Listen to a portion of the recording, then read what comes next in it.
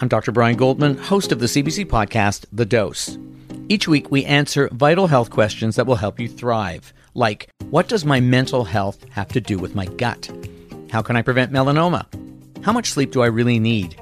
And how can I manage my health without a family doctor?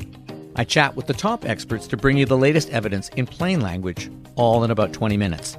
Find The Dose on the CBC Listen app or wherever you get your podcasts. This is a CBC podcast. The polarization we are seeing in Canada that is replicated around the world is really scary. Hi, I'm Ian Hannamansing in Vancouver. Welcome to Cross Country Checkup, the podcast. Performance politics is fueling polarization. Virtue signaling is replacing discussion. Our question, what should we do about polarization in Canadian politics? How are you navigating political disagreements? It's sad to see that a well-educated country has come to this standpoint where you can't be civilized. People are under duress, and when people are under duress, sometimes we look for things to blame. That would often result in, someone yelling at each other and storming off, taking their food, to go, unfortunately. On Sunday, the funeral for former NDP leader Ed Broadbent was held. Though he's not a former prime minister, nor was he opposition leader, he was honoured with a state funeral because of the respect parliamentarians from both sides of the House had for him. When Broadbent retired from politics, in his final speech to the House of Commons, he devoted a portion to a call for civility in debate. We're going to play some of that in just a few moments. He reminded MPs that we have far more in common than not. But many worry we're becoming more polarized in politics and everyday life, more dug in, less willing to consider points of view we disagree with.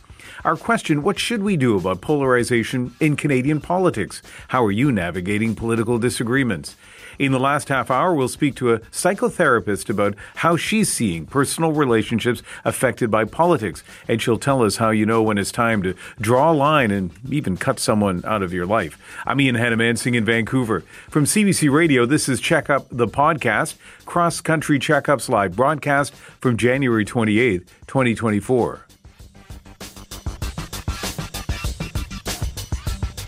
And let's start with a listener who connected with us via cbc.ca/aircheck. Christine Hawes is in Halifax. Hi, Christine.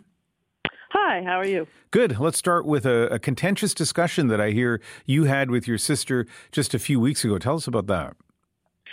Yeah, so basically, I think my sister and I are finding ourselves on opposite ends of the political spectrum, and it's usually around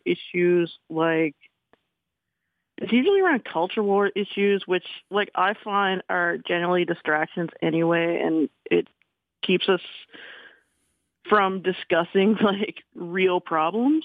Mm-hmm. And when you say culture war issues, I think I know what you mean, but just give us a couple of examples, not of the discussion, but of the topics. Quote unquote gender ideology, cancel culture, things like that. Basically, there's this contentious topics about books available in schools, things like that. These are kind of the culture war issues that I see are causing a lot of problems. Yeah.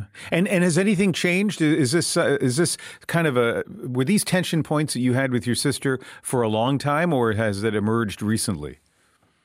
Well, more or less just emerged recently. I think the issue was around the issues about transgender students, LGBTQ inclusion in schools.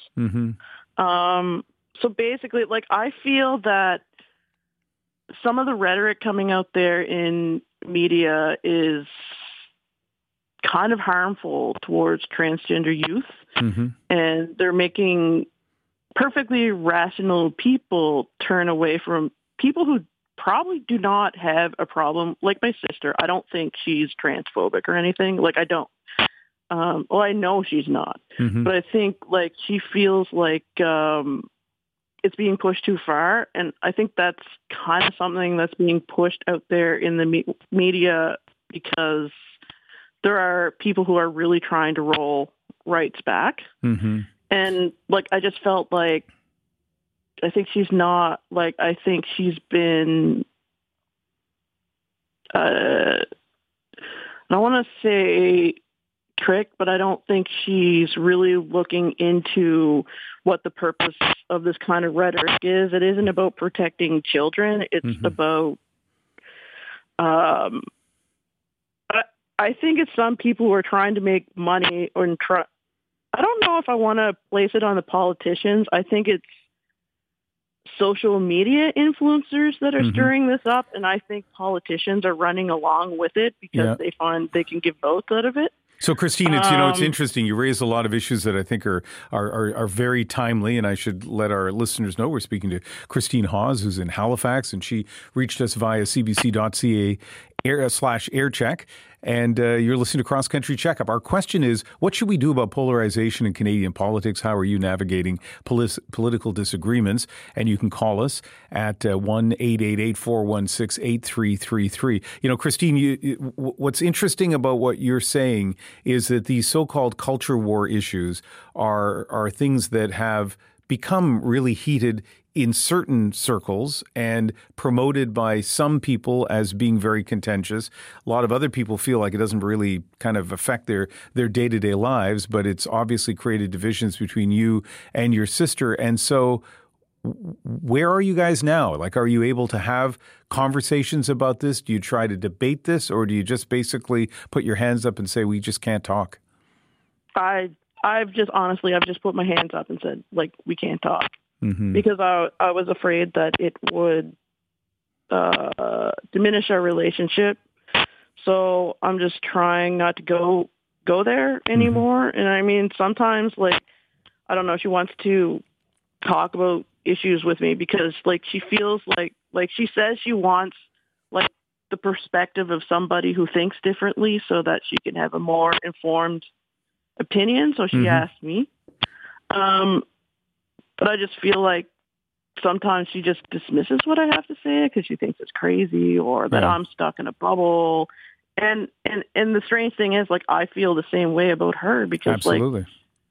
Yeah. And, so that is I think we're going to hear a lot of people talking about that, and we have a couple of guests coming up, a political science professor and a psychotherapist who can give their perspectives, academic perspectives on that. You know, Christine, we have a little bit of a problem with your line. There's a little bit of static on there, so I'd like to move on, but I'd also like to thank you very much for calling in, and I hope you and your sister find some way to bridge the gap, and it's possible that if you keep listening to the program, especially when we talk to the psychotherapist, you may get some insights, I guess, on how you may be able to navigate that. But thank you very much for calling. Okay, thank you. Our next guest describes herself as a progressive voter in Alberta, and she's had to navigate a fair share of political disagreements, and we've reached Tamara Keller. Tamara, where are you today? Today I'm in Calgary. Okay. All right. Because I heard our producer talking to you yesterday, and you were skiing, I think, in British Columbia, but now you're in Calgary. So great to have you on the call. So you've told us that you voted for different parties on the political spectrum, but you do consider yourself a progressive. What are you seeing in your personal life, Tamara, when it comes to the issue of polarization? Well, I mean, there's definitely polarization out there. I'm a progressive living in Alberta, so that's evident regularly. Really what I'm seeing is here in Alberta and specifically, people are really, they like it's part of their identity, who they're voting for. And there's a lot of really strong ideological attachment here in Alberta. So seeing that and just kind of navigating through that and having to understand, you know, kind of the environment that you're living in and know, I guess, at the basis of it, like what topics are taboo and what can you talk about?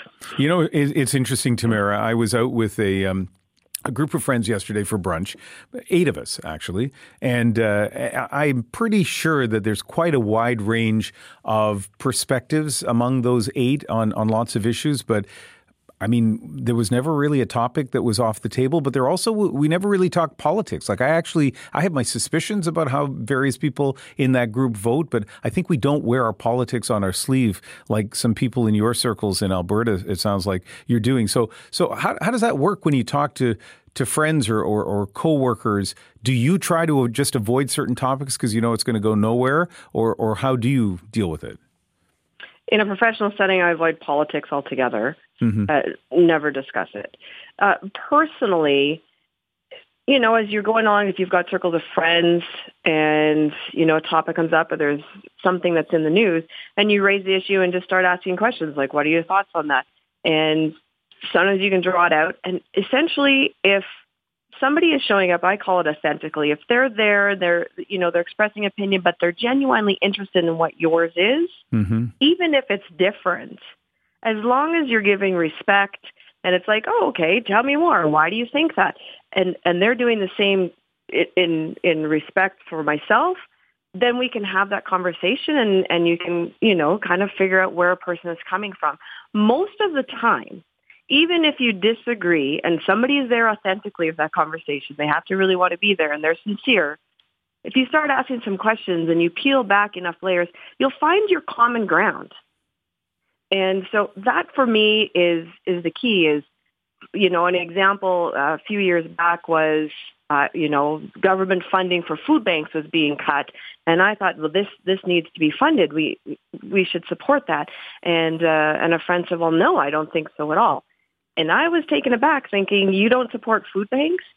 So we started asking questions and having the conversation and back and forth and understanding they support food banks. They just wanted the government to take less of their taxes so they themselves could personally donate to the food bank. We both want to feed people. So when you get back to the basics, you find that common ground. We had a different path to get there. Yeah. We're here live. Sorry, go ahead. Point, Yep. Yeah, when you get to that point, now you're talking about you agree on that. Let's discuss the ways to get there. And it's less us versus them or a political ideology versus another one. And hey, here's the problem. Let's work together and solve it. And we're just discussing different ideas to get there. We're live with Tamara Keller, and our question today, what should we do about polarization in Canadian politics? How are you navigating political disagreements? You can call us at 1-888-416-8333 or go to cbc.ca/aircheck. You know, Tamara, I was in the Edmonton area just before the provincial election and talking to voters just kind of picked randomly on the street and asking them how they were going to vote. And I was struck by the number of people who said to me, I don't really care about this issue or that issue or, you know, the controversy of the day. I voted a certain way my whole life, and that's the way I'm going to vote now. And generally, it was people saying they voted Conservative. So as someone who identifies as a progressive in Alberta, do you find that frustrating? I do find that frustrating, particularly if you are able to get into a conversation with somebody that is in that mindset. If they're open to having some conversation, you start asking questions and just, you know, understanding where they're coming from, but also having them think about that a little bit deeper than maybe they historically have. Not everybody has the luxury to spend a lot of time thinking about it, unfortunately, but you know, really asking about that. And some of that resistance to having that conversation is that it is such a part of a person's identity here, more so than other places. I've lived across the prairies, relatives across the country. In Alberta, it seems that it's just part of your identity. You're conservative, and that's like any challenge to how you vote is a challenge to who you are. And yeah, so that's a tough conversation to have. Yeah, it's like trying to debate religion probably in some situations. Thank you very much for speaking with us. Some really interesting insights. Thanks for having me. We reached Tamara Keller in Calgary today. Our question today, what should we do about polarization in Canadian politics? How are you navigating political disagreements? So we're talking about polarization, not just in the sort of like formal political circles, but the way most of us deal with it, and that is around the dinner table or with friends. Speaking of polarizing topics, there's probably nothing more polarizing right now than the Israel-Hamas war, and that is going to be the topic of our AMA in the last half hour. In particular, the interim decision that came out on Friday from the International Court of Justice. So if you have a question for our expert, who's a former Canadian ambassador to Israel, you can call us at 1-888-416-8333 or text us 226-758-8924 or go to cbc.ca/aircheck. All those ways of communicating with us work both for our main topic of the day and also for our AMA. You can kind of get your question in early, and we'll get back to you as we get to the last half hour of the show. As I mentioned at the beginning, Ed Broadbent's state funeral is happening right now. It's part of the reason we're holding this conversation today. And here's part of his final speech to the House of Commons back in 2005. We share as members of this House 75% of the issues. We are on the same side, or we wouldn't be living in a small L liberal democracy. And so often, because of the structure of this institution, and particularly the question period, we forget that. And we tend to think that those 25% of issues that divide us, and seriously and appropriately divide us, are only what matters. What's more important in many ways, as a civilized, democratic, decent country, is the 75% of things we have in common. That was Ed Broadbent speaking in the House of Commons in 2005. Almost 20 years ago, and really sounds like timely advice for today. Let's get some empirical data on whether Canadian politics are getting more polarized. I want to introduce someone who will be with us for the rest of the first half of our program. Eric Merkley is an assistant professor of political science at the University of Toronto, and he specializes in the causes and consequences of mass polarization in Canada. He is in Toronto today. Hi. Hi. Thanks for having me. So we heard briefly from Ed Broadbent about the issue of polarization in our politics. Do you think polarization has increased in Canada? Yeah, polarization has increased. Now, the scale of which depends on how you define polarization. Polarization at its core is just our society's divided, and lots of things can divide societies. But one thing we have observed in the data is what's known as affective polarization. That is, if you're a supporter of a political party, you are increasingly dislike the opponents, and this maps on to left-right politics. So conservatives increasingly dislike liberals, and vice versa. And all of that is rooted in greater ideological difference, that supporters of our political parties, they're more divided by ideology, their beliefs in the role of government, their beliefs in social policy, culture war issues, and the like. So all of that's gone up over time. So on those dimensions, yes, Canada is becoming more polarized, not to like we see in the United States, but it's notable nonetheless. And so this may be difficult to figure out from the data, but I'll ask you this. Is that polarization over these, sounds like social issues in many cases, because we find those issues important and that's what's driving the polarization and the parties are following what we consider to be important?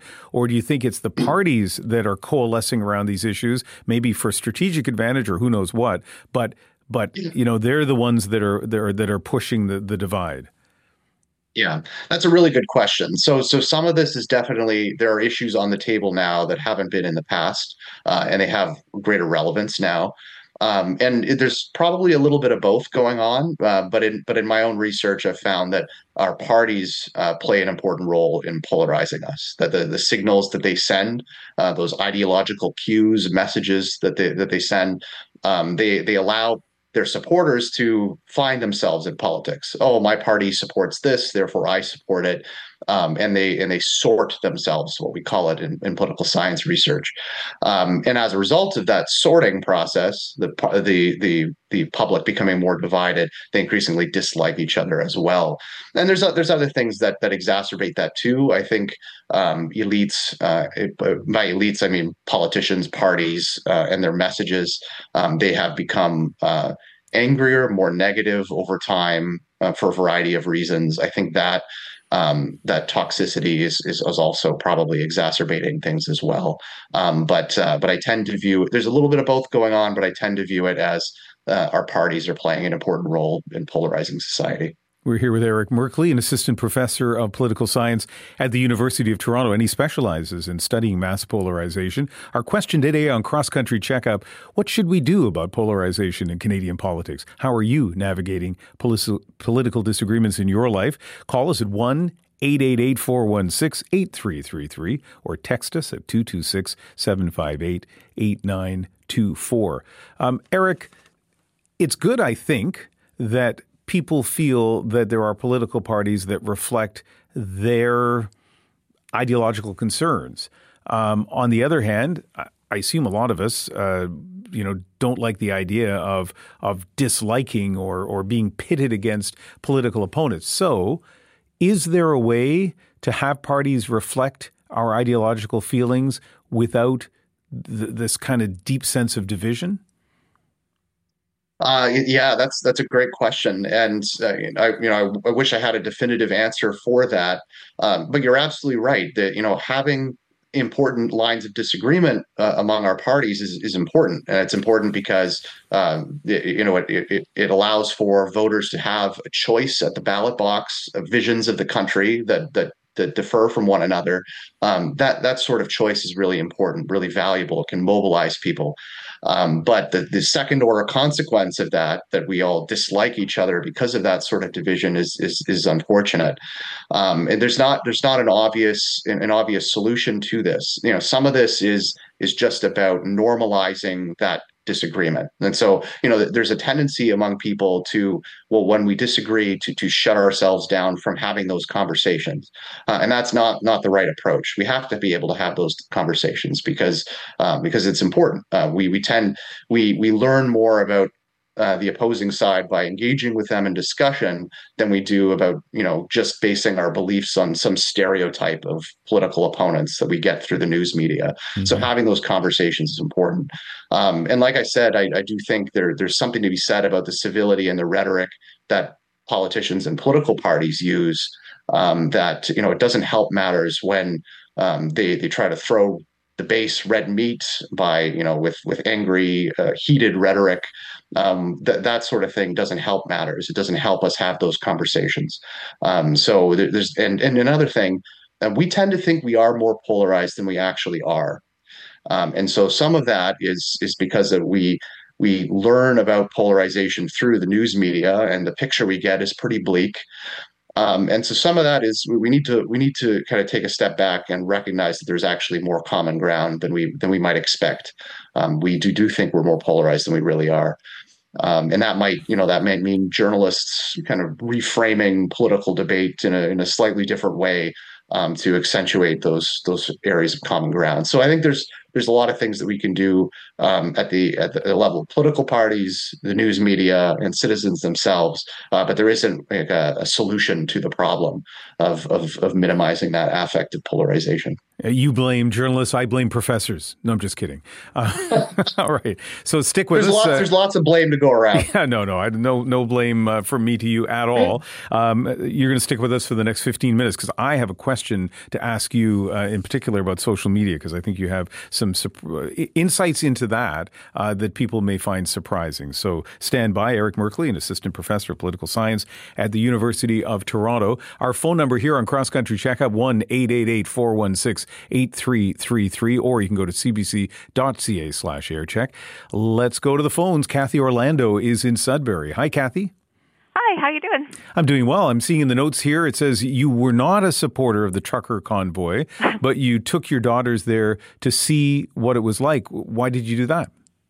I wanted to get a sense for what the messages were, and I wanted my daughters to experience an inflection point in Canadian history. That was pretty phenomenal thing to have happened, to have people honking their horns and disturbing the peace like that for 20 straight days in our nation's capital. And what do you think your daughters learned? I think they learned that it's easy to get people angry. They learned that it takes a lot of work to keep a democracy on track, and freedom is a responsibility, and we should take it really seriously. And so I'm looking at the notes here, and it mentions Climate Lobby Canada. So is that an organization you're involved with? Yep. Since 2010, I've been training and supporting Canadians who want to learn more about climate policies. And yeah, that's what I do. I train and support Canadians who want to talk to politicians and their neighbors and anyone about climate policies, evidence-based climate policies. And so did you engage in any kind of conversations at all when you went to visit to look at the convoy close up in Ottawa about climate change? There wasn't much discussion happening. Just it was not possible. we didn't go there to discuss climate change with them. We wanted to just experience what it was like and not be drawn into the anger and the disinformation, because it was mostly about COVID, actually, why that was happening, and a lot of disinformation, but quite related to climate change. They're both running parallel. Anti-vaxxer disinformation and anti-climate change disinformation is running rampant and is a threat to our future, and we have to navigate that very carefully and thoughtfully. One of the things I just signal our listeners to this, and not you because you're fine, Kathy, in this call, but just for our listeners, we're not on this edition of the program going to be going through the debate on any particular issue. We're talking about whether we have the ability to debate these issues at all. And so, Kathy, on climate change, I'm not asking you about the evidence behind it, but I am asking this. You must have had, I assume, situations where you're talking to somebody maybe in your personal life where they just absolutely fundamentally disagree with you on the basic premise, on whether the science exists to support the climate crisis. How do you handle that?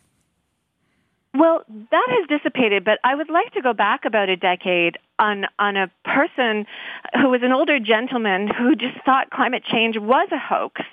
And he was very respected in my community, and he came up to me at an event that I was hosting, and he started talking about it being a hoax. And I turned to him and I said, if I increased your blood CO2 by 150%, what do you think would happen to your physiology? And then I said, well, that's basically what we've done to the Earth's atmosphere. And in that moment, I just saw the light bulb go off in his eyes. But what we need to do now is to address deflection of climate solutions, delay of climate solutions, division of climate solutions, and doomerism with regards to climate solutions. And I don't think you do that by telling people they're wrong. Like your first caller said, is you have to find common ground. You have to meet people where they're at, like I did with that gentleman who vehemently denied the climate crisis was real. You have to find that common ground and then work your way forward. And it does work. We use a motivational interviewing technique where you ask people questions like, where did you get that information? And what do you think if we did this? And what do you think if we did that? Right. Would you? Yeah. So it's slow, but that's the way it goes. Okay. Kathy, thank you very much. Thank you. Bye, Ian. What should we do about polarization in Canadian politics and in our personal lives? How are you navigating political disagreements? Our number here on Cross Country Checkup is 1-888-416-8333. I'm Ian Hannamansing, and we're live from CBC Vancouver on the CBC network across the country and the CBC Listen app. Stefano Babic is in Sun Peaks, British Columbia, the ski resort. Hi, Stefano. Hi, Stefano. Hi, Ian. How are you? Good. So how do you feel about polarization in Canada these days? I feel that after 14, actually 15 years that I have been here, COVID changed a lot. And independent of wherever is the side, I wouldn't have expected a prime minister label a certain community, basically, people that were doubting about the vaccine. He said, you know what, who is not vaccinated is racist and misogynist. Yeah, I don't think he said that people who weren't vaccinated were racist and misogynist, though, did he? Yes, on the French, on the Quebec TV, he said it like that. Okay, something that hurt me because honestly, I don't need to be vaccinated or non-vaccinated. But if he was saying who is not vaccinated is ignorant, who is not vaccinated is a tinfoil hat, I would have understood the kind of conversation. But when he said who is not vaccinated is racist and misogynist, this is, to me, something that disappointed me because a real leader shouldn't do that. This is the first moment that I doubt a bit about Canada. Okay, so I as I say, I didn't hear that quote. I don't recognize him saying those things about those who aren't vaccinated. But let me make this point or ask you this. That aside, how do you feel about political polarization in Canada? The dialogue doesn't exist. It seems like the people that are trying to tell, hey guys, something is not as easy as it is, we should try to be able to dialogue about, like the same thing that the professor said. And for me, it started with COVID, and we can continue with everything. Because after COVID, if you were saying, "Hey, do you know what? Maybe we shouldn't send so many weapons to Ukraine because potentially we should find a peace instead of sending more weapons." But if you said peace, then you can't say it. You are a pro-Putin. And in the moment that you say, "Hey guys, Israel is killing way too many civilians," and then you are an anti-Semite. Every time that somebody is putting an opinion that is not the opinion on wherever is I would say the mainstream media, but it's not really about mainstream media. It's more about the political scenario and what is the direction of the country that you are. And it's not only about Canada. It's clearly happening anywhere. And honestly, I am so happy that I'm talking right now because I listened to CBC for so many years. Then during COVID, I was like, okay, let's figure it out what else is around, because I was literally worried about one line and one line only. And at this point, if we have different, how do you call it? It's not really, I don't call it party. I just literally think about opinions. Yeah.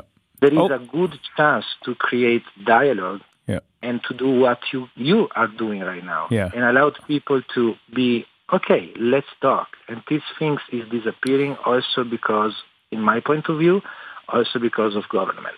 Well, I appreciate your call. And as I say, I can't verify your original quote, but I appreciate also what you said about this program. This program is all about allowing people to have an opportunity to express their opinion all the time, but particularly this week as we talk about polarization in Canadian politics at 1-888-416-8333. Lots of calls coming in, which is great, but I want to go back to Eric Merkley for a couple of moments, the U of T professor who studies mass polarization. And Eric, the first thing that really struck me about that last call is as he went through issues like COVID and Ukraine and Israel Hamas, my goodness, like those are really issues where people are very quick to go to their respective corners and say there is no room for debate. And I wonder, I mean, we've always had hot button issues like that, but I wonder if there's something about the last 3 or 4 years that has just heated up polarization and the political discourse more than usual.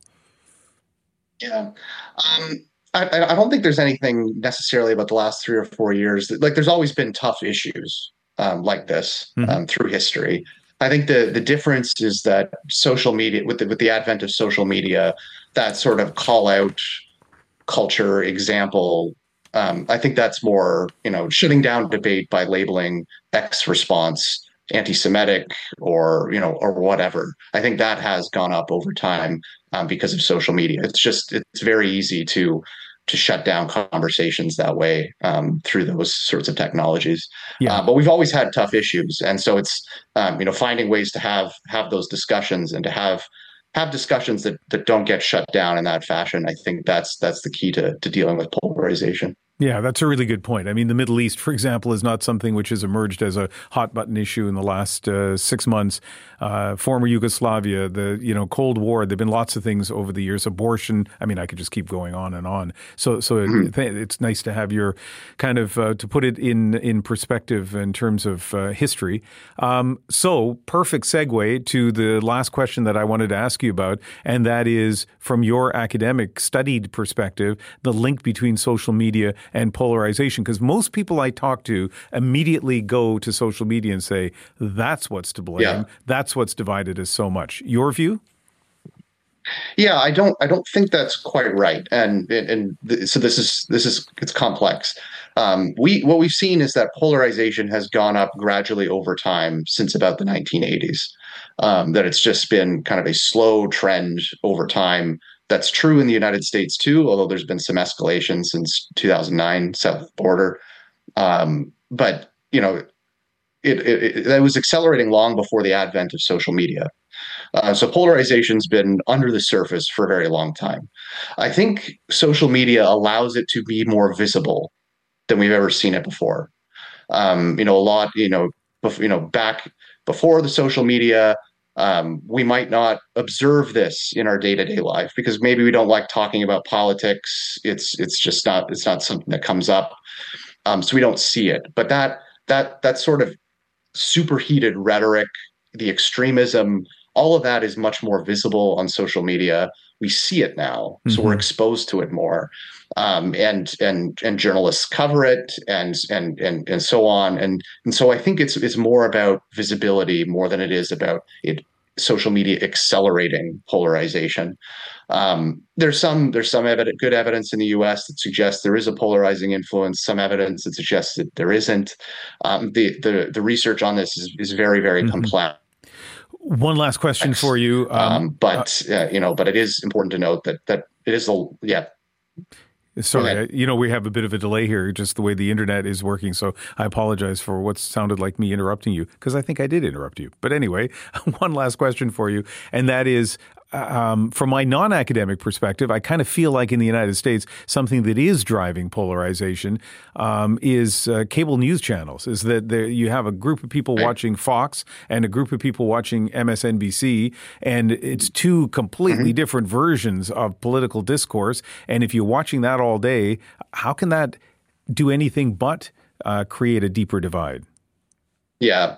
It's complex though even then, because polarized people tend to watch Fox News, and so the causal arrow can go in both directions. But I think you're right. The U.S. has a much more fragmented media environment, proliferation of ideological and partisan news, not just cable news, but internet news and the like.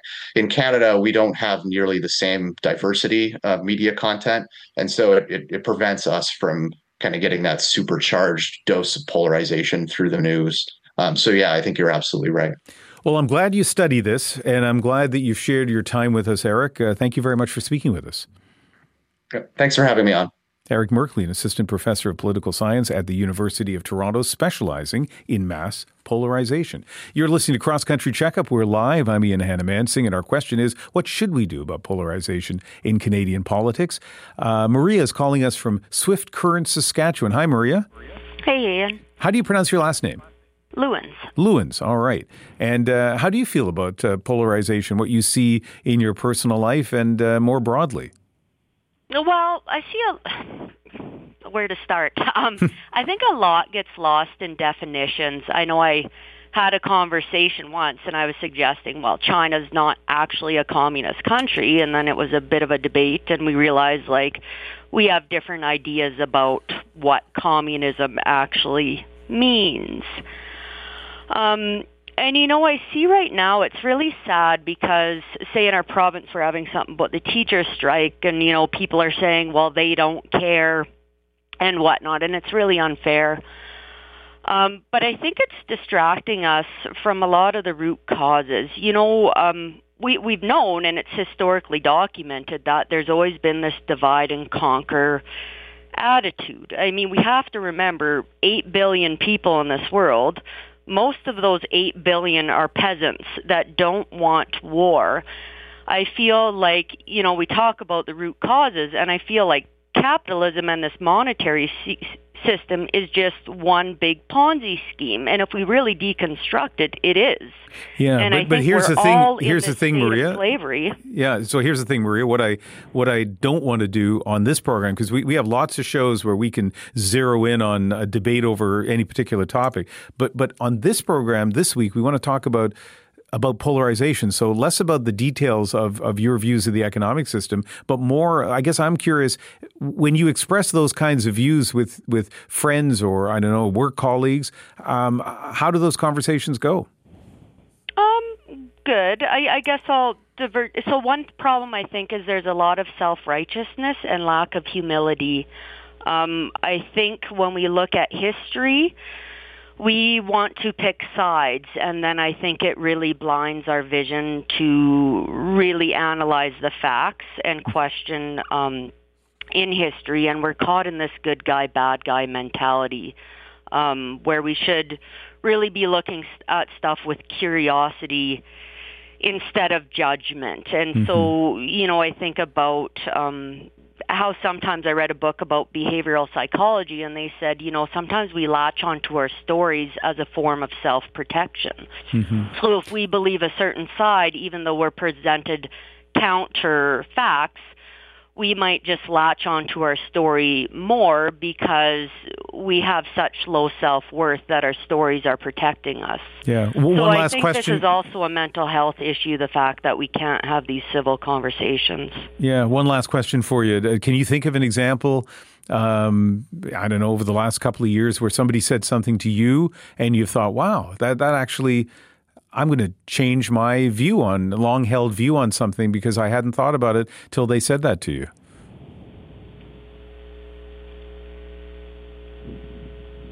You're still there, I hope? Yes, I'm still there. I'm just thinking. I mean, I had a drinking problem for a few years, so my memory's a little cloudy. Yeah. Well, and it's a tough question, but I guess it's like I just, in terms of, you talking about how people have these, sort of they stick to their ideas, but I wonder if it's just interesting. I guess we can all wonder, like most of us are pretty sure about what we think is right. And I guess one of the tests is how often do we hear from somebody and think, okay, you know what, maybe I was wrong on this thing and it's time for me to change my view. And so you don't have to have an example off the top of your head. I just wondered if you did. No, but now you make me think. I'm sure I'll come up with about 20 when I hang up the phone. I do that all the time. After I sign off on the program, about 15 minutes later, I think I should have said this. So it happens to all of us. Thank you very much for calling in. Thanks. Our number is 1-888-416-8333. What should we do about polarization in Canadian politics? How are you navigating political disagreements? Let's bring in someone who has a different perspective on the conversation we're having so far, but a really relevant one. Laura Kavanagh is a practicing psychotherapist and professor of psychology and behavioral sciences at Seneca College, and she actually will be with us for the next 45 minutes or so to comment and react to some of your calls. She's in Toronto this afternoon. Hi, Laura. Hi, Ian. Thanks for having me. Yeah, thanks for being on the show. What are you hearing from people in your practice, or do you hear from people where politics are affecting their personal relationships? Absolutely. And I mean, I think it's interesting when we're hearing the people calling in, you can tell it's touched a nerve with people, that no one's going like, oh, I'm not really sure what you're talking about. It feels like we're all getting along better than ever, And I think someone said it earlier. I'm sorry, I didn't catch the caller's name, but, that since COVID, I have found in my practice that people are feeling like political disagreements and ideological disagreements are not just sort of these like theoretical abstract ideas to debate, but rather like things that are affecting their own life, their own relationships, their own interpersonal well-being in ways that, are quite profound and not pleasant, for most people. So absolutely, I think this is becoming more and more of an issue for people.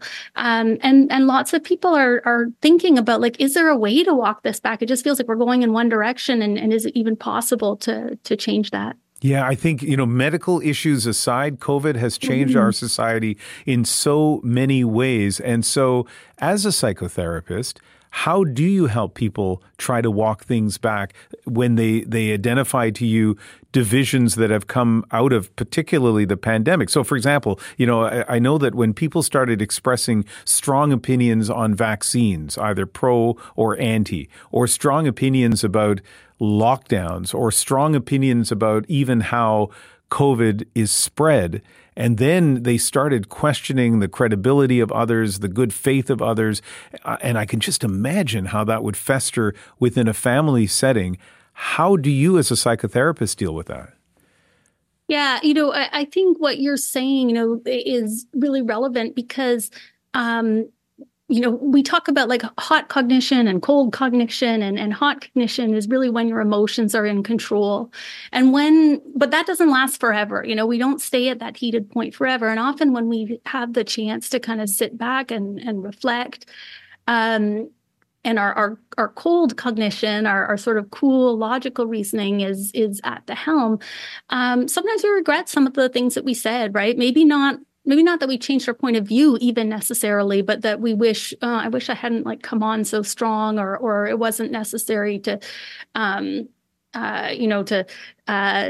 call those names or to attack the person so aggressively. I always say to people, like, if you want to walk something back, you're allowed to, and in the same way, I often I have a friend who often reminds me, like, people are allowed to be wrong.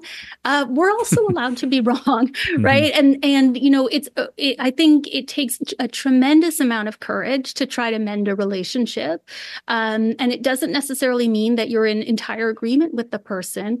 But a lot of people have a fear that if they apologize, it will be rejected.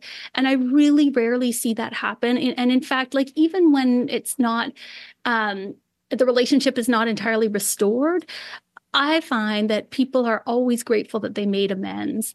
And then, the other part is that people feel like if I apologize, this is, will this affect my sense of self? There's this feeling sometimes that that's a threat to my self-image.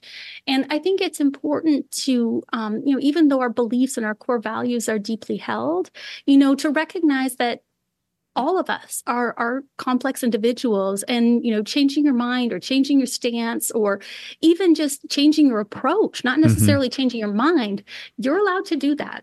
Yeah. I have lots more questions for you, Laura, and I also want you to react to some of the callers we have. And as I've mentioned, you're going to be with us until the bottom of the next hour. So thank you very much. We're live with Laura Kavanaugh, psychotherapist and professor of psychology and behavioral sciences at Seneca College. Our question today, what should we do about polarization in Canadian politics? How are you navigating political disagreements? Our number 1-888-416-8333, or you can connect via cbc.ca/aircheck.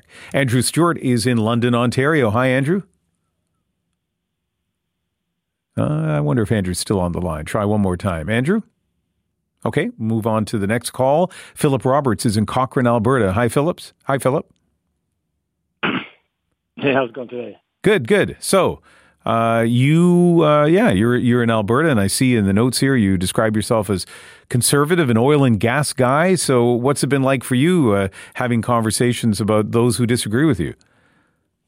Well, it's just funny, like, if you go back to the very origins of, like, why you become politically active, or, like, when I was a kid, I didn't pay taxes. I thought liberals were great, And then as you grow up, you see that, oh, wait a minute, how do we pay for this? And, it comes off my check, So for me, it was just natural. Like, I was like, oh, well, I have to balance my checkbook. This party is all about fiscal responsibility. So you kind of pick just a natural choice would be the conservatives for me, So it's just funny, like, how people go about picking their choices.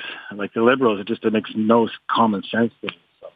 All right. Okay. So you have your political views. What I'm curious about in the context of today's show, Philip, is do you have debates at all, conversations? Are you within your friend circle or at work around at all people who have a different political perspective? Yeah, like we had people for dinner at our house once, and they work in the tourism industry in Banff. So they, tourists come in, they run bed and breakfast, they do very well. And, it was talking about the carbon tax, and they come over and said, yeah, it's good. There'll be no more oil and gas. It's a green environment. That's good for the economy, and we can make it work.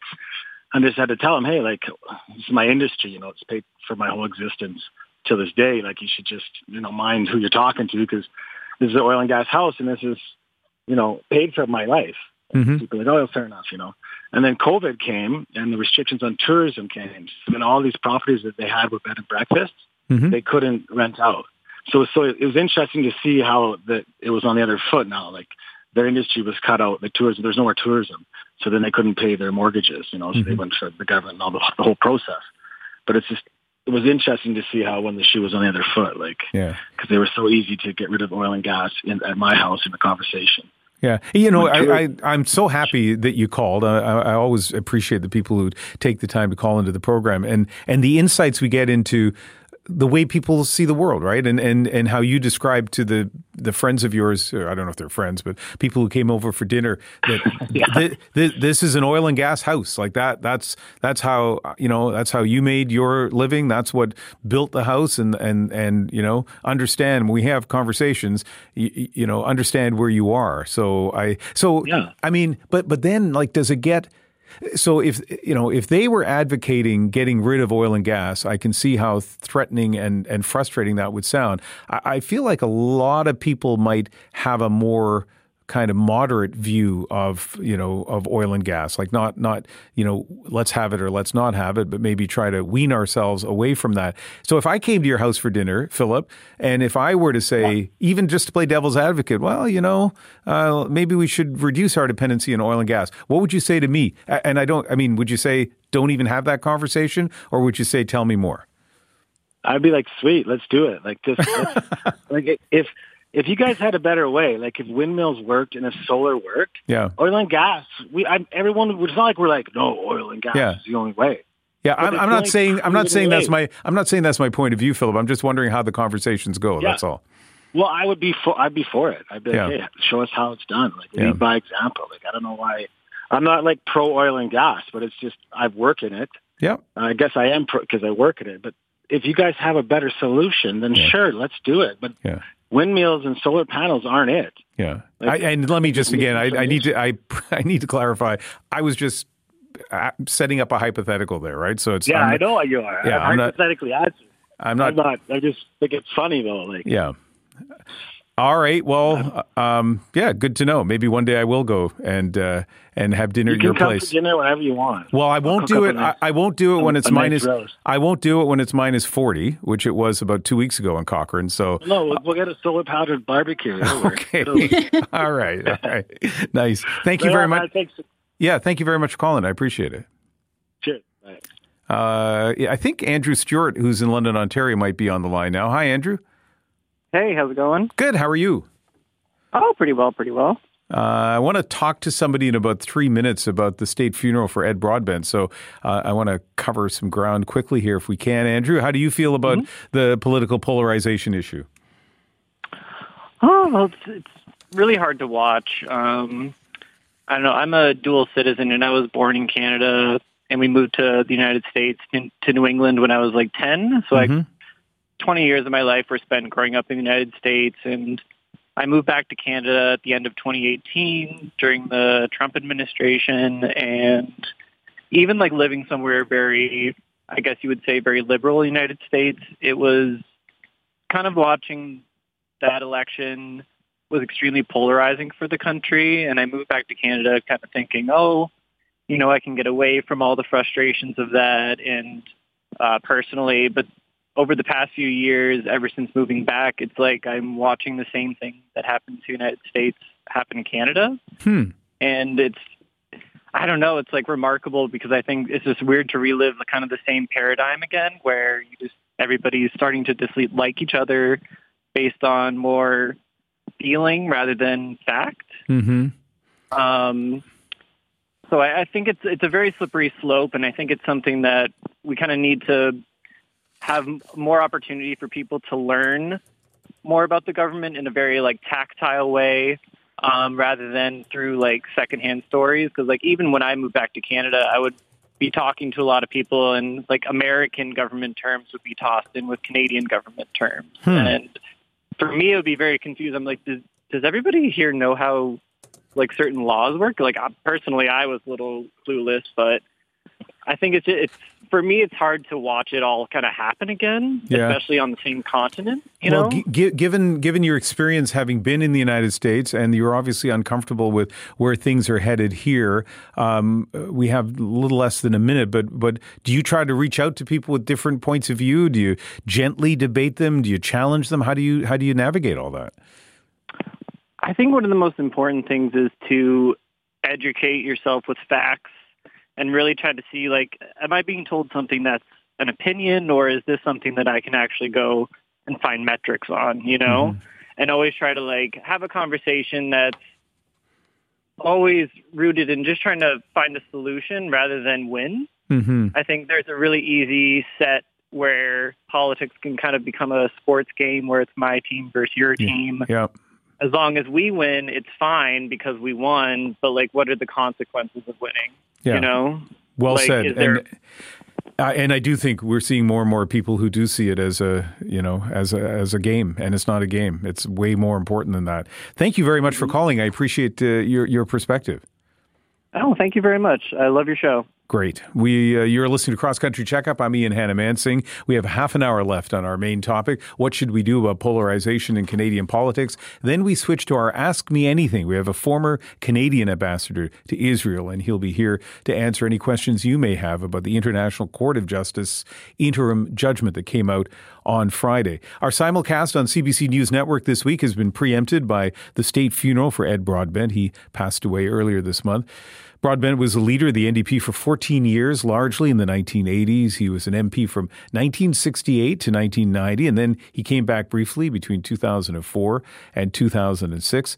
Catherine Tunney will update us on the funeral in just a moment. She's a reporter with CBC's Parliament Hill Bureau. But first, I want to play a little bit of tape from the funeral. Here's current NDP leader Jagmeet Singh and Manitoba's NDP Premier Wab Kinew. I said I want to be Ed Broadbent when I grow up because you look at Ed's life, you see a life of incredible dedication to his vision for a better world. I remember when I first became leader, I was told I could give him a call. I can tell you every single time I called, he said yes. Anytime I needed help, he said yes, whether it was campaigning, whether it was for advice, he was always there for me. But as a new leader that maybe didn't fit the image of what people thought of when they thought of a national federal leader. I remember in particular after winning the by-election in Burnaby, we were thinking about who would do the introduction for the first time that I would officially be a leader and as also a member of parliament. And Ed Broadbent did that, and he made it clear with his respect that he commanded, someone not just respected by New Democrats, but all Canadians. He made it clear that I belonged. And I'll always be eternally thankful for that. One of our final conversations came right after he had released his book. He told me that he was proud of the work that we were doing. He's proud of the fact that we brought in dental care, that this is continuing the legacy of Tommy Douglas, making sure we provided real support to real people. He wanted me to do a lot more and a lot faster. Very New Democrat of him. And he also wanted to make sure that I never let the Liberals off the hook. Also very New Democrat of him. It's hard to believe I'll never have a chance to talk to him again, to hear his advice, to learn from his wisdom. We will miss him. We are so fortunate that he chose to spend his life in pursuit of his vision and his hope for justice and fairness for all. We will never forget him. And Ed, we won't let you down. And you're still who I want to be when I grow up. At a time of angry populists around the globe, of separate social media ecosystems that are worlds apart, of identity politics that obscure the simple truth that we are all related. Ed stood for the opposite. Ed stood for compassion in public. He stood for thoughtful leadership. And perhaps most importantly, he stood for the vision that we are one country, that we can use good means to achieve good ends, that we don't have to appeal to our darkest impulses, that we can have faith in our fellow Canadians. I hope for the sake of our country that more of our leaders speak to us Canadians the way Mr. Broadbent did, by appealing to our better angels. Ed Broadbent, I hope we will see you again. Up live on CBC Radio, we just heard from the Premier of Manitoba, Wab Kinew, and the current leader of the NDP, Jagmeet Singh, and we're joined now by Catherine Tunney, a reporter with CBC's Parliament Hill Bureau. She is in Ottawa, and she is watching the state funeral for us. And what other speakers have we heard from so far today?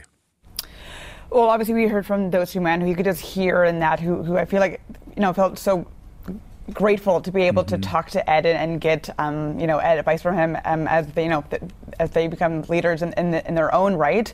We also heard, I think, a very touching moment. They had kind of a slideshow, a presentation where you got to hear from former Prime Minister Brian Mulroney, not in the crowd, unfortunately, but he really he talked so fondly of someone who was very much his rival back in the day, right? They clearly not sitting on the same side in Parliament, but spoke about how wonderful and decent Ed Broadbent was, and how much of a giant he was in Canadian politics. We also heard a clip there from former Prime Minister Jean Chrétien, also someone who didn't sit in the same party with him, but spoke so eloquently about what it was like to, at the end of the day, yes, you fought in the House of Commons, but you compared it to a hockey game. You fight on the ice, but then you put the gloves down when it's all over. So a lot of really touching and moving moments today at the state funeral, remembering Ed Broadbent for who he was, a decent politician as he's being remembered. Yeah, I think people do tend to be very nice, obviously, at funerals, but I would say that even during Ed Broadbent's life, it would not be surprising to hear the leader of a Conservative party, the leader of a Liberal party, former Prime Minister, say nice things about him. He was tremendously highly respected, even during election campaigns. And Catherine, maybe I'll end with that, because some of our listeners here either may be too young to remember Ed Broadbent when he was in federal politics, or just kind of forget it. It's been a long time. And I just wonder, as you've watched the state funeral that's underway right now, any other last thoughts about kind of your reflections on him and the legacy that he's left? Yeah, I'll put myself in that camp. I'm a lover of Canadian politics, but was not necessarily around when the free trade deal was being debated. Mm-hmm. I got to say, coming away from this, if I was a politician, this is the kind of funeral I would want to have. You have people from different stripes coming and talking about how principled you were and how decent you were. But more than that, just not like, oh, he's a nice guy. That, the Prime Minister, heading into the ceremony, Prime Minister Justin Trudeau said, Canada is better because of Ed Broadbent. And I think, that's, any politician who's either there are many who are kind of leaving the church right now, or who are watching. I think that's the takeaway. But, I would hope that they want to be remembered as decent men and women who are fighting for Canadians. You can disagree on how you do that, but at the end of the day, everyone is talking so fondly about a man who spoke for Canadians, who fought for social justice. That is such a terrific point. Imagine if every politician asked him or herself, will this country be better for me having served? That would be a really, interesting test for them. Also, Catherine, I appreciate how delicately you explained that you're much younger than I am. So this is all, trying to think back to Ed Broadbent's legacy. You see it through different eyes, and we appreciate that. Thank you very much. Thank you. Catherine Tunney, a reporter with CBC's Parliament Hill Bureau. Hey, my name's Jamie Poisson, and I'm the host of Front Burner. It's the CBC's daily news podcast. And every day we're discussing the big events and fault lines shaping Canada and the world. Politics, economics, social movements, you name it. Sometimes we even talk about really fun stuff, like the enduring relevance of Lord of the Rings. You can hear Front Burner on CBC Listen or wherever you get your podcasts.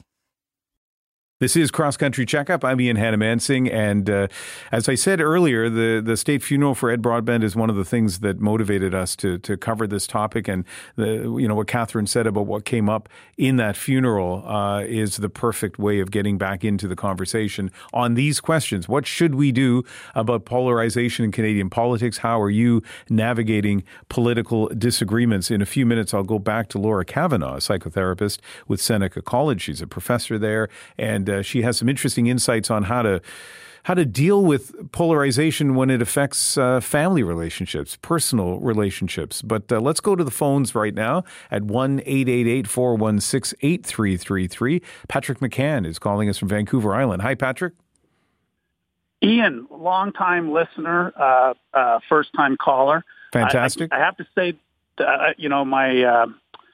I'd like to say that I'm a fan, but my fiance is absolutely in love with you. She loves you, and it's a little bit, sketchy for me. But talking to you, but. All right. Well, let's we can talk to the psychotherapist about all of that in just a moment. But for now, Patrick, let's talk about polarization. Yes. Yeah, I'm just calling because I just found that even before COVID, like I'm from a really small rural town in Ontario, but I now live on Vancouver Island. And I found, like, I grew up with people who sort of lean to the right, but I could always, have a debate with them, and we would still be friends. Mm-hmm. But when I go back now, like my riding where I'm from, it's represented by Cheryl Gallant, and what I'm finding now is you can't have a discussion anymore because I always thought, like, with debating, when you debate someone, the point is not to win or lose. The point is to understand the other person. I think that's what a good debate does, and I enjoy a good debate.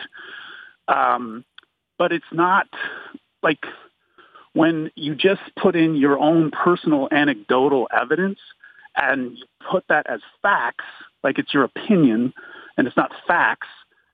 It's hard to have a good debate. Yeah. And so I find that really frustrating. And what I also like what I'm getting from now is that there's this thing where I think even people who, I'm a CBC listener, so I lean a little to the left. But I just find that, there's this thing, well, we should be more understanding of conservatives and whatever. And I'm like, I like that. I'm willing to do that. But it's not reciprocated, and that's frustrating to me. Mm-hmm. Patrick, I also love debating. The house I grew up in with my parents, it was all about debating issues, and to an extent, the house I'm in now with my wife, and although my sons are adults now, but still, I love debating. But I do wonder about certain circles outside the house. Like, can I still debate issues? So, what do you do? Do you just give up, or do you gently try to engage in debate? Well, there's two things here. Like, one, there's people I don't follow anymore on Facebook. I just can't do it anymore. I can't. I'm not gonna, like, it just, I don't. And we would, when we were growing up, we'd sit by a campfire, have a beer, and we could talk it out, you know. But it just doesn't seem like that's possible. The other thing too is now, like, I'm a teacher, and what I find too is I get very nervous. I think debating is a good learning tool. It's an excellent learning tool, but like, I am really walking a tightrope on because I'm worried that parents are there's going to be a backlash from parents. That they're not because their view isn't being represented, or it's not represented as well, or whatever. Then there's going to be backlash on that. So you can't have it. Just seems to me you can't have good debate. So I don't know what the answer is. I don't know if you if you can't talk to the other person, if you're just shut down and you can't even talk to the other person, then what are we going to do here? Like, how are we going to solve these problems? Yeah, I hear your frustration, and I feel it, and I really appreciate that you called in, Patrick. Thank you very much. Yeah, my pleasure. All the best. This is Cross Country Checkup. 1-888-416-8333 is our number. Laura Kavanaugh is with us right now. You may have heard her last hour, a psychotherapist and a Seneca College professor. And Laura, I want to ask you a version of the kind of dilemma that Patrick finds himself in. So it's not exactly what he talked about, but I wonder, what would you say as you deal with people, whether it's students or people in your practice, who are having disagreements with others? They find it frustrating. They're pretty sure that the other person they're having the disagreement with is wrong. Should they just avoid a topic, walk away from the relationship, or find a way to have that debate that they really want to win, actually? Well, I think it depends, Ian, on what your intent is, and I think Patrick, the last caller mentioned social media. I'm not sure that engaging online, which is a very toxic environment and a very polarized environment, I'm not sure that that's all that helpful. I don't think that's particularly helpful. And I often encourage people, clients or students, or sometimes I have to remind myself, that action gives us more relief than anger, right? And so arguing with someone online is really, we're just kind of venting our frustrations and not in a way that's not going to change people's minds, right? Yeah. And so volunteering for your candidate, or, getting involved with a community group that works on an issue that you feel really strongly about will probably make you feel better, certainly more than arguing with someone on Facebook. Mm-hmm. But when it's real life, what both the past callers expressed is something that I'm hearing. It's that we're kind of afraid to talk, but we don't really, it's not that we don't want to, right? Mm-hmm. And I think there's this fear, well, the other side doesn't want to engage with me, or they'll call me names, and I think that fear comes from a real place. I mean, if you look at the kind of dialogue online and people throwing around words like dumb and crazy and sheep and deplorable, I mean, these are real words that people are describing, the people on the other side of the aisle, on both sides, right? Mm-hmm. It's no wonder that people are afraid to have a conversation. And so I like to talk about, listen, let's talk about how to disagree as much as what we disagree about, right? And I think, when we're trying to, whether you're trying to change someone's mind or not, but even if you are, the approach is the same, right? Like attacking someone and getting out there really aggressively and, opening with like, I can't believe you think that, that engages our emotional response, and the person is going to become defensive. And the way that we, can change hearts and minds, but also like just the way we can open up dialogue is to be genuine and curious and friendly. And that part of like, I want to understand where you're coming from. I don't agree with you, and that's okay, but I just want to understand where you're coming from. And I think when we talk to Philip from Alberta, right? Like there was that moment where he was like, okay, well, I get it. There's problems with this industry, but there's no perfect solution outside the industry, right? A lot of times there's a lot more nuanced common ground than people realize, mm-hmm. because what happens is the online environment is so toxic, so black and white, and it's giving us a very distorted perception of reality. Yeah. Lots of good advice there, Laura, and I will come back to you at least one more time before the bottom of the hour. Laura Kavanaugh is a psychotherapist and a professor at Seneca College. Let me go to some of the some of the social media reaction we've had to the show. It's interesting. I sent out the tweet that I normally send out, or X post, I guess, on Saturday with a preview of the topic of the program, which is what should we do about polarization in Canadian politics. Got some good replies, but one person said something like, don't be stupid, and then went on to give me some advice on what we should talk about. And I thought, yeah, what an interesting starting point for a reply. Sal Spadafora replied on X to my post. He said, it's challenging to have rational discourse with the tribal nature of our dualistic political spectrum. You are with us or against us, left or right. If you try to engage in rational discussion of issues, I find personal insults fly by the third sentence from both sides, which I feel that way too, Sal. And as Laura points out, social media is probably not the best place to go, I am learning, to try to get to the bottom of an issue or debate an issue.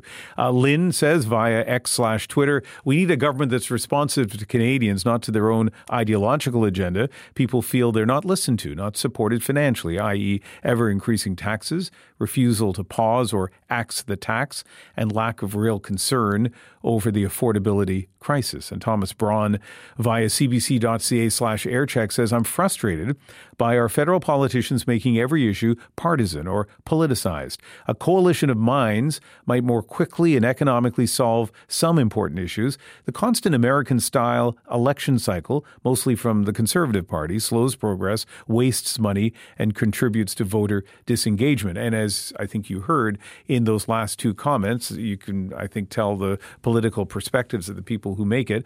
And so sometimes the feeling about polarization depends on your starting point in terms of your own political thoughts. Our number here is 1-888-416-8333. Just before I go back to the phones on this topic, a reminder, our AMA is coming up in just over 10 minutes. We have a former Canadian ambassador to Israel who has read up on the International Court of Justice's interim decision that they handed down on Friday regarding South Africa's claim that Israel is practicing genocide, and if you have any questions about what the International Court of Justice said on Friday and what comes next, you can use that same number, 1-888-416-8333, to get in the queue to ask questions in our AMA. But let's continue with our topic, our main topic of this week on polarization. Elizabeth Booth is in Calgary. Hi, Elizabeth. Hello. How do you feel about polarization in sort of your day-to-day life? Is it something you're running up against, and is it a problem? Oh, absolutely. And I find it exhausting, to be honest. But what I wanted to talk about is I feel like a lot of these topics, especially the ones that fall more on the, sort of social and cultural side of things, a lot of people look at them as abstract arguments, things to debate, things to sort of fight about, sort of sometimes forgetting that all politics are personal to someone. So some of these topics are, there's other real people at the other end who are listening to these debates and thinking, you're talking to me about me, and it's harmful. I'm a parent of for example, a non-binary teen who is, a normal, wonderful kid, and hearing, sort of their right to their identity being argued, almost like a political football, it's hard to listen to. So I think sometimes reminding people that this is about people and there are people at the other end of these arguments is, I think it's really important. Yeah, and so I don't even know how to ask this question, because I was going to say, what about people who actually want to have a conversation or debate that, let's say, your family might find not helpful, but I mean, there is no debate or discussion that would be fair that questions, the existence and the sort of outlook of your teenager. So I'm just trying to think, like, are there situations where you try to where you want to shut down a conversation that somebody's having because they have a different point of view? Well, I do think people, I understand that people, a lot of them don't understand this particular topic, for example. And I think it's important for them to ask questions and do some reading. But I think people have to be careful, too. I mean, we have one example where our family was eating in a restaurant once, and a family a table over were having a very loud debate over whether or not non-binary pronouns should exist. And I could just see my kid shrinking into their chair. So I think people have to be careful about having these really loud debates when it is matters of people's identity and who they are. Because I don't think we would have those kind of discussions loudly about race necessarily, hopefully, or some other things. So I feel like, people should just maybe think about who might be listening and if it could be harmful for them. Yeah, I mean, we have had those conversations about race in this country, and in very similar situations. I can tell you, in public places where you overhear things that you think, I want to go over there and be involved in that conversation. Anyway, that's interesting, Elizabeth. And so maybe a last word from you on, you've already said, like, the key point, which is very well said, is people need to be thinking about who might be listening and what impact it may have on them. But beyond that, when it comes to maybe moving it out of the realm of the issue of people who identify as non-binary, what can we do to be less polarized, or what should we be doing to have difficult conversations? Yeah, I think it's just bringing it back to, is this something that actually concerns me? Is it something that's a real problem for me? Or is it just an academic, abstract discussion? If you're just arguing about things for the sake of arguing, maybe there's better ways to spend your time. And I think to bringing, sometimes when these arguments come up, to bring in the fact that it is personal to some people, I think that can diffuse it sometimes. I've seen it in my own family when they realize that this thing, this topic that might be of concern to them it is affecting somebody that they know and love. I think it can kind of break things down a little bit. Good. Elizabeth, thank you very much for calling. I appreciate it. Thanks. Let's go to Kelowna, British Columbia now. Celia Brown-Clayton is calling. Hi, Celia. Hello. Hi, how are you? Good. So what are you seeing and what are you thinking in terms of polarization? I've had this discussion, like so many times in the past, probably 2 or 3 weeks. But the latest was this morning with my mom on our walk. But I do feel like what's lacking is like, Socrates would go into a conversation knowing that he didn't know, always. Like one of the most learned men in history, right? But he'd go in there thinking, I can learn something from this person. And maybe they can learn something from me. And I try as an individual to always have that open mind. I'm not going to agree with everyone. They're not going to agree with me. I never go in trying to change someone's mind, just tell them my perspective on things. But I also know that every side, quote unquote, they're a side for a reason, right? There's humans behind those ideas. And all of those humans have different backgrounds, different experiences, and a different perspective that I can learn from. And why we've turned into this very polarized place where the left and the right have now turned to look at each other almost like an enemy, right? If this is mine versus yours, and there's almost a fear of releasing some of your ideology and learning from the other side because it means maybe losing your position in your group, right? Yeah. Your identity. I mean, I appreciate that point of view. It's a very wise kind of compassionate point of view. But Celia, you must have had situations where the person you disagree with, you're convinced is wrong, right? And that you just think So how do you deal with that? Totally. I will say it's been many times where I'm convinced they're wrong. And one time in particular, I love him very much, but my now gone grandfather, we were in India and he was there during the war. And so we had a very long time ago, different perspective, different people treated him with a bit more like, I don't know what it was, differently than when I went there when I was 16. I was very angry with him because I knew what he was saying was it was awful to me. And it took me a very long time to come to terms with he is coming at it from a place of not knowing, right? He was from a different era. He had a different experience. His culture taught him something different and he worked through it, right? We had those very difficult discussions. But I had to release my immediate reaction of being angry. And that was not easy to do as a 16-year-old. And it's not easy to do as a 46-year-old now, right? I have people that I love that don't have the same perspective on many things, right? Yeah. Lots of different LGBTQ ideas, lots of these, so many different topics. Well, you sound I'm sorry, the last sentence or two, Celia?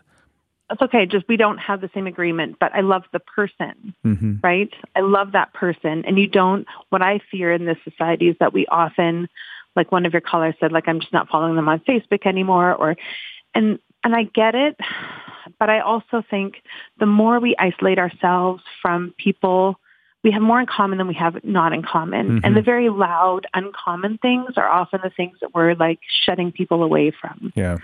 There's a lot of wisdom. Those people are still good people. Yeah, a lot of wisdom in what you're saying, and the idea that we have more in common, much more in common than we don't, is exactly, as I said earlier in the program, what Ed Broadbent said, whose state funeral has been underway this afternoon and is the inspiration, really, for our topic. So thank you very much for calling. All right, thank you. Take care.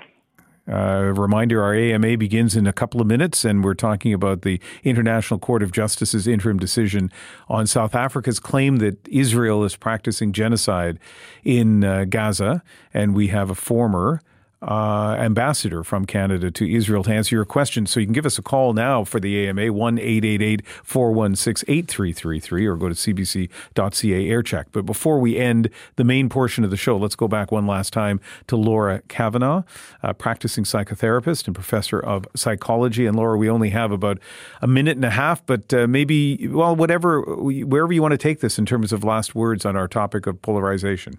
Yeah, so I just have a couple of things that have come up, and I want to say that, first of all, the work of depolarizing is absolutely actually aligned with the act of political activism. And in fact, like passion and a desire to depolarize the conversation and to have conversations at all are not incompatible at all. And in fact, listening to some of the things that were said from Ed Broadbent's funeral, like that's a really powerful example of it. When we want to change people's mind, but also when we want to change our society, it comes from connecting, one person at a time. I also heard the term fear come up a lot. And I do think that what happens, and especially when we could get into these real echo chambers, right, is that we strongly connect, our political identity is an important part of our identity, right? And that's actually a good thing. That is what makes us passionate and civically engaged. But it's also important to remember that, the Freud said, the ego fears its own death, right? So the ego we want to hear more that confirms what we already believe. That gives us a dopamine rush. That's like an evolutionary biology reaction. And when we hear things that are differing from our points of view, it lights up the punishment part of our brain. It's actually quite challenging for us. And so we really have to deliberately kind of seek it out, right? And to trust that, what they found from actually a social psychologist-led encounter group in the U.S. is that when groups people on the left and people on the right have encounters in groups, they really, really enjoy it. And their views don't really change, but they see each other differently. And that what gets left behind is that polarization, that demonization, that vilification. And so I think sometimes we're almost afraid, maybe even unconsciously, to expose ourselves to information that's challenging and that conflicts with our points of view, because we're like, I'll lose who I am, I'll lose my sense of self. But I think you can trust that even these quite intensive encounter groups, that's not what happens. It's not about making people moderate. It's about making people able to collaborate and able to have conversation without demonizing one side or the other. A nice way to end this portion of the conversation, Laura. Thank you very much, not only for those insights, but also for giving us your time on this Sunday afternoon. Thanks so much for having me, Ian. Laura Kavanagh, a practicing psychotherapist and a professor of psychology and behavioral sciences at Seneca College. It's time for Ask Me Anything on the International Court of Justice decision on genocide. This is a historic day. Palestine welcomes the momentous order by the International Court of Justice. Israel's commitment to international law is unwavering. Equally unwavering is our sacred commitment to continue to defend our country and defend our people. I think in a sense, all parties got something they wanted. Israel did not want a ceasefire to be ordered. And of course, South Africa wanted the case to proceed through the International Court of Justice system, and it got that. On Friday, the International Court of Justice made an interim ruling ordering Israel to take a series of emergency measures to prevent genocide in Gaza as it carries out its military operation against Hamas. The court did not order a ceasefire as requested by South Africa. The court also urged Hamas to release hostages it's been holding since that attack on October the 7th. The interim ruling by the ICJ is part of a larger case brought forward by South Africa, which accuses Israel of committing genocidal acts. Israel has rejected that allegation, saying its actions in Gaza are based on self-defense and are necessary to root out Hamas. Now, to be clear, it's expected to take years for the ICJ to reach its final decision. But today we're going to focus on what emergency measures have been ordered and how it could affect Israel and Gaza in the days and weeks ahead. John Allen is a senior fellow at the Munk School of Global Affairs and Public Policy. He also served as Canada's ambassador to Israel from 2006 to 2010. He's here live to take your calls and answer your questions. You can ask him anything on this topic. Our number is 1-888-416-8333. You can also text a question, 226-758-8969. 8924. John, thank you very much for joining us. Thanks, Ian. Thanks for having me. Yeah, so very important conversation, and nice to have an expert like you who can guide us through it. Let's begin with what this interim ruling on Friday said. What was determined here? Well, first of all, there was a finding of a plausibility of genocide, not a finding of genocide, which, as you said, will take years, but this prima facie case in sort of domestic Canadian legal terms that it's possible, nothing more than that. But the implication of that is that the court accepted Israel's case of the necessity of self-defense. Then the question becomes, in their actions of self-defense, did they go so far as to be accused of genocide?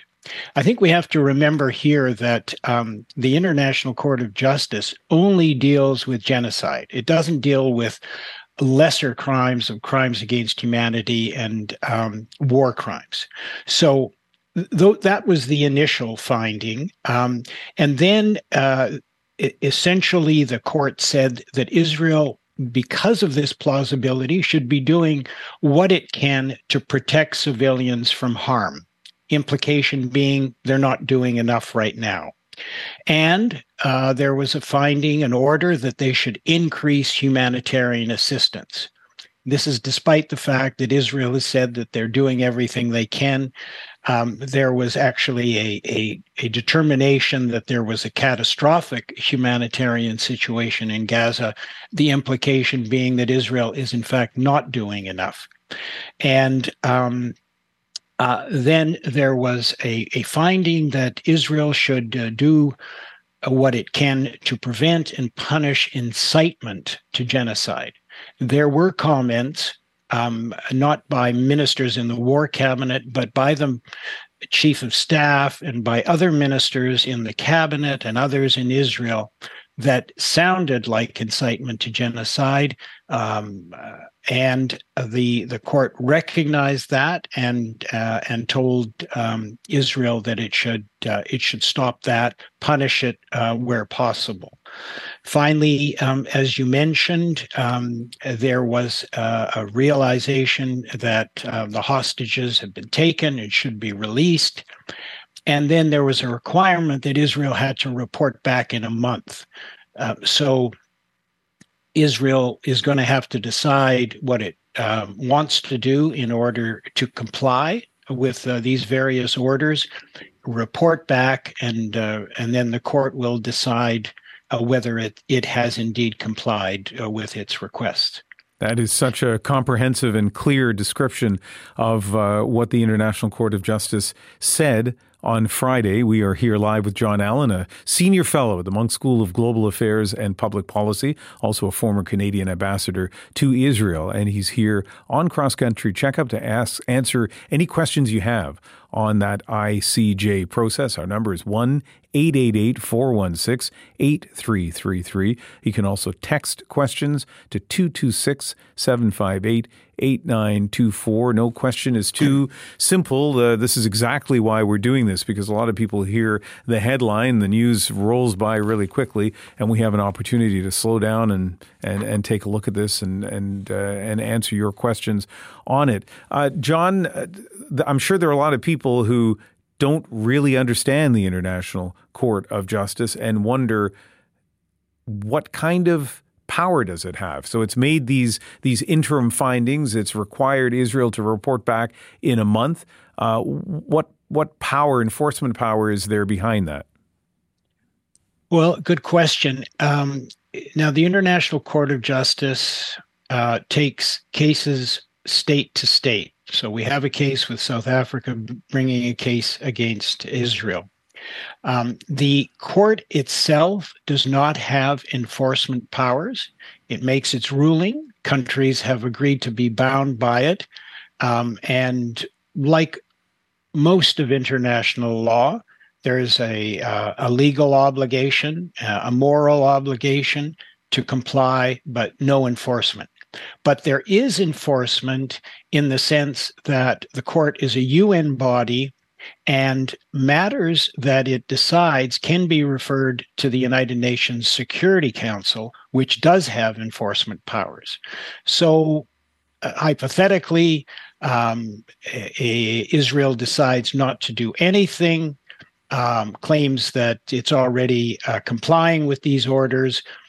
South Africa or another country could suggest that the UN Security Council should consider whether there's been a violation of the orders, non-compliance, and the Security Council could take enforcement measures. Now, I think it's highly unlikely that they would, because the United States is a permanent member, has a veto, and the United States has already suggested that this case, if not frivolous, is inappropriate, and that there's no question that Israel's not committed genocide. So I have the impression they would probably veto an effort to impose sanctions, for example. We are live here on Cross Country Checkouts Ask Me Anything, speaking with John Allen, a former Canadian ambassador to Israel. Our number is 1-888-416-8333, or you can go to cbc.ca/aircheck if you have a comment or question. Great opportunity to ask somebody who's an expert in this field about the International Court of Justice interim decision that came out on Friday. And John, here's a question that I feel like callers probably will have, but I'll preempt it because I'm quite curious about the answer to this. We were waiting for Canada's reaction to this interim ruling, and the Foreign Affairs Minister, Melanie Joly, did issue a statement on Friday. I don't have it in front of me, but as I remember it, she said that Canada is a supporter of the International Court of Justice process, does not believe that Israel is guilty here of genocide, will wait for the final determination here.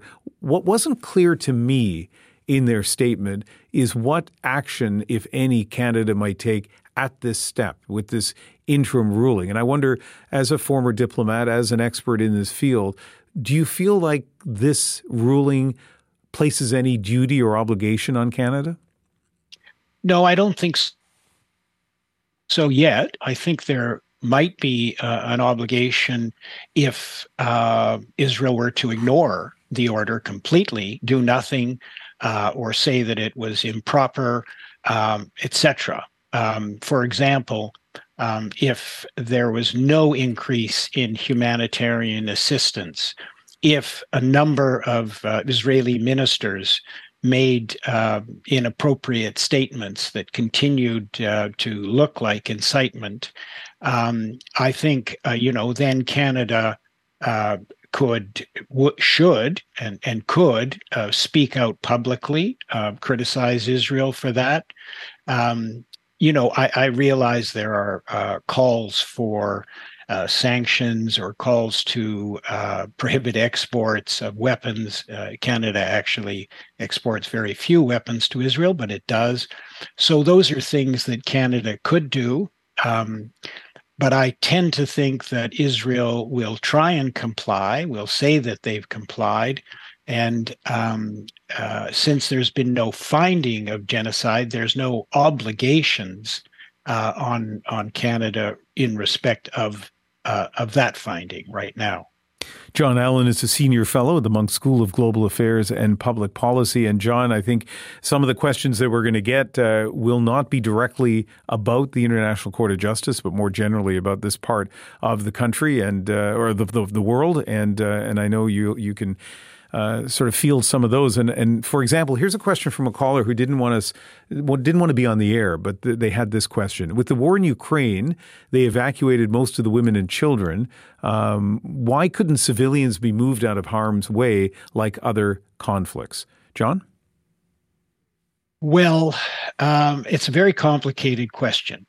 First of all, Israel did say initially that the Gazans, the Palestinians in Gaza, should move from the north to the south because Israel was going to begin bombing and using artillery in the north.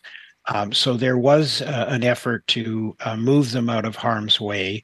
Many people were nonetheless killed, and we have seen, unfortunately, a situation where, despite the fact that people have moved to the south, there's been bombing artillery in the south, and people have had to move again farther south, etc.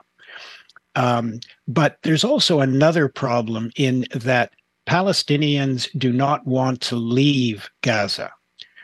There's a history that they call the Nakba, when in 1948 Israel was created by partition, and Arab states attacked. And in the course of that war, 750,000 Palestinians either were expelled or left voluntarily or left because of fear.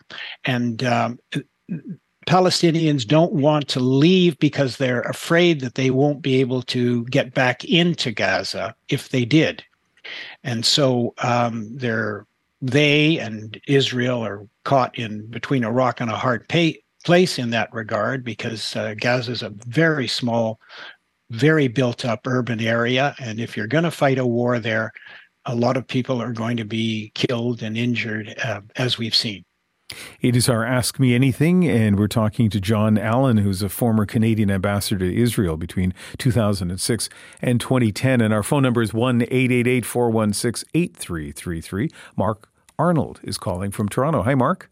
Hi, good evening. How are you? I'm well. If I'm reading these notes correctly, it says, Mark, you're an international human rights lawyer?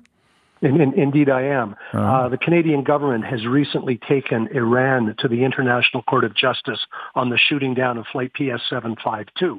It's a claim that what happened was a terrorist act. Your guest tonight said, and I don't know if I heard it correctly or not, that the ICJ only deals with genocide. Did I hear that correct? And if I did, then I have concerns that our government has tried to take Iran on issues of terrorism to the ICJ. John? Well, what I was saying was that in this case, it's not dealing with crimes against humanity and war crimes, which are lesser crimes. There are other conventions that the ICJ can discuss. There is a convention against terrorism against aircraft.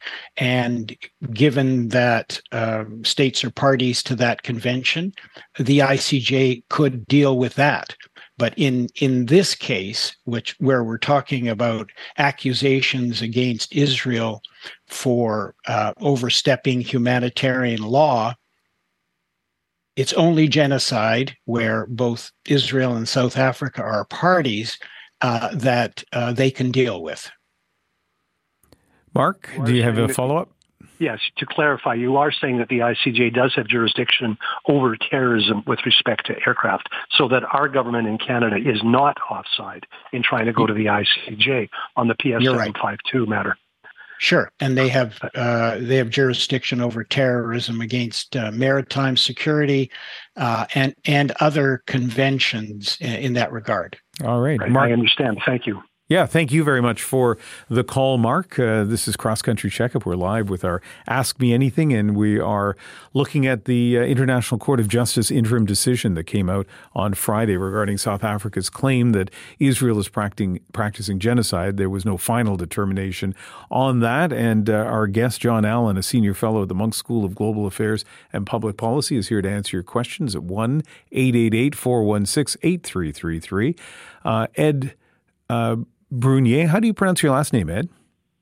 Brunet. Okay. Brunet, like the hair color, Brunet. Okay, excellent. Calling from Sudbury. And what's your question for John Allen, Ed? Yes, the original start of all this, I understand even the parents of Jesus, Joseph and Mary, had conflicts with the Palestine. So, this fight has been on for over 2,000 years. So what actually started the conflict? Well, John, that's a big question. How would you like to respond? Yeah, I won't go back 3,000 or 2,000 years. Yeah. And in fact, I would say that prior to 1948, when the UN partitioned Palestine, then a British protectorate, Arabs and Muslims and Jews actually got along reasonably well. Jews lived in Morocco, in Tunisia, in Algeria, in Iraq, etc. It was really the creation of the state of Israel that began the current set of conflicts that we've seen go on since 48 through 67 and 73 and the intifadas, etc. And at the time, Israel accepted the UN partition and agreed to the land that it was granted. And at the time, the Arab states, there was no Palestinian state, there were 4 Arab states, disagreed and attacked Israel. And that was the beginning. And as I've said for a long time, there's plenty of blame on both sides going forward 75 years later as to why there's still a conflict. But hopefully we can move to better times, 2 states for 2 peoples, and seeing an end to that conflict. Ed, thank you very much for your question. And John, it's terrific to have an expert that can handle so many of the questions on this issue. I appreciate it. Our number is 1-888-416-8333. Barbara Lando is calling from Toronto. Hi, Barbara. Hello. How are you? I'm doing well. What's your question for John Allen? My question is the criteria set by the International Court of Justice.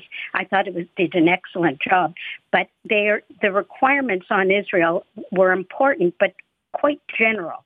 I'm wondering if John could answer, what are some examples of what Israel needs to do to successfully respond to showing sufficient efforts to protect civilians from harm, to improving humanitarian aid, minimizing incitement by their cabinet ministers, and securing a release of hostages? What are some concrete examples that would show that Israel succeeded a month from now? Yeah, what a terrific question, Barbara. Thank you very much. John?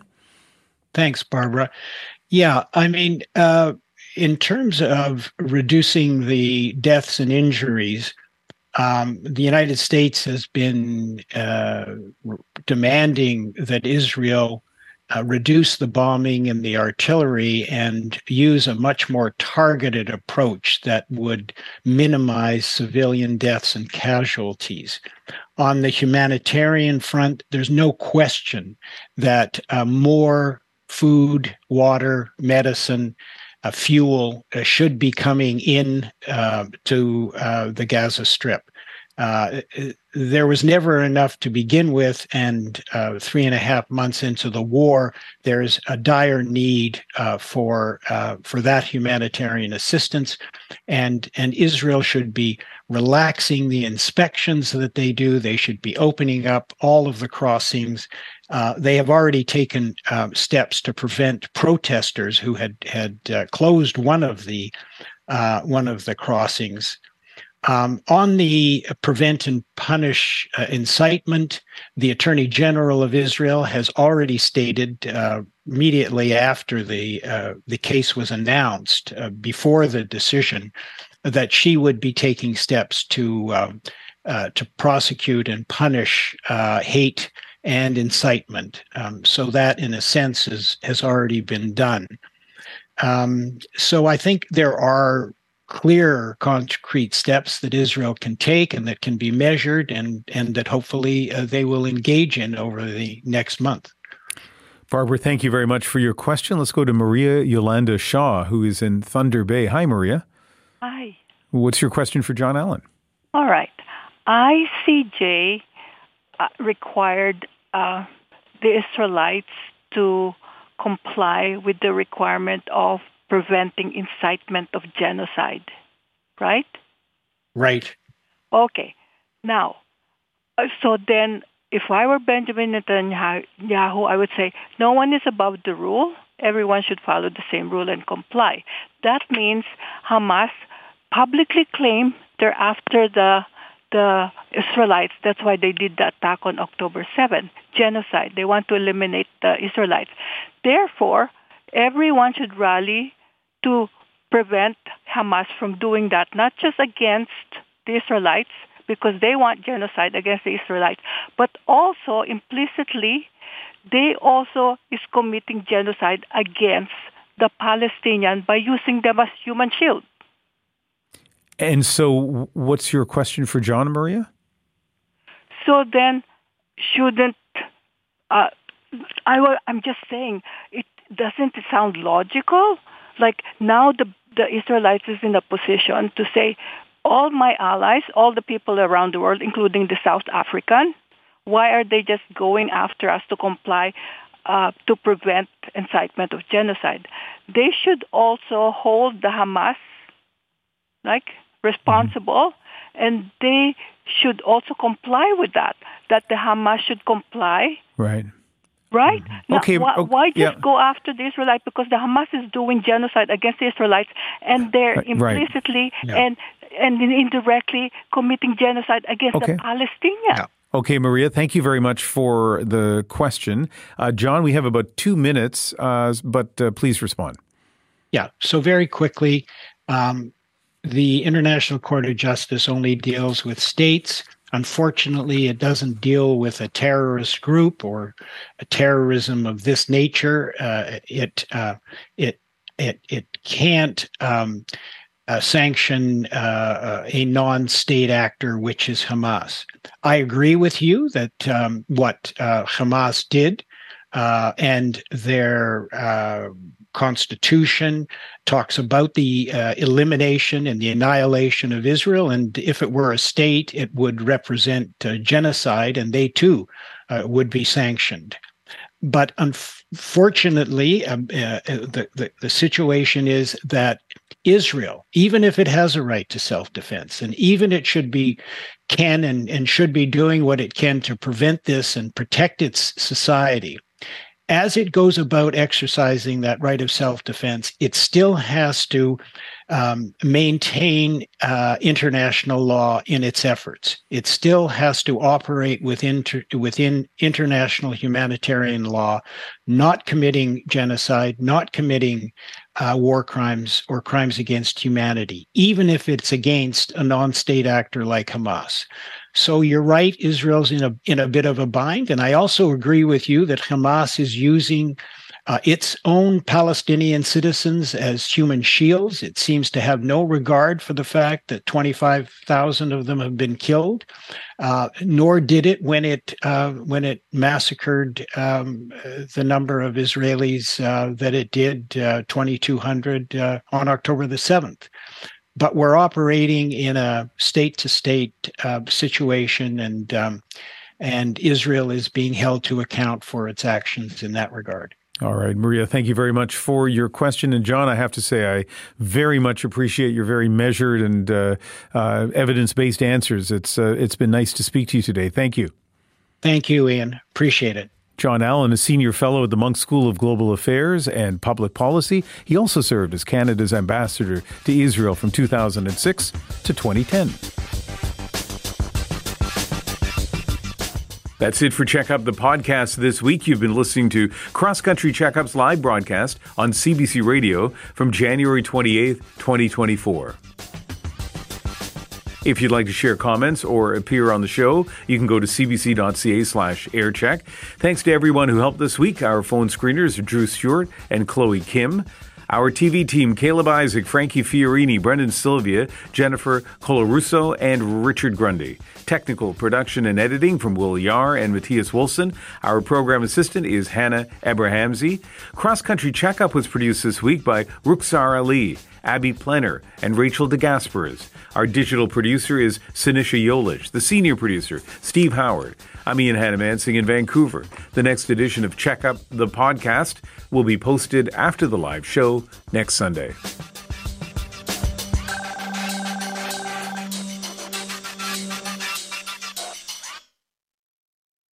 For more CBC podcasts, go to cbc.ca/podcasts.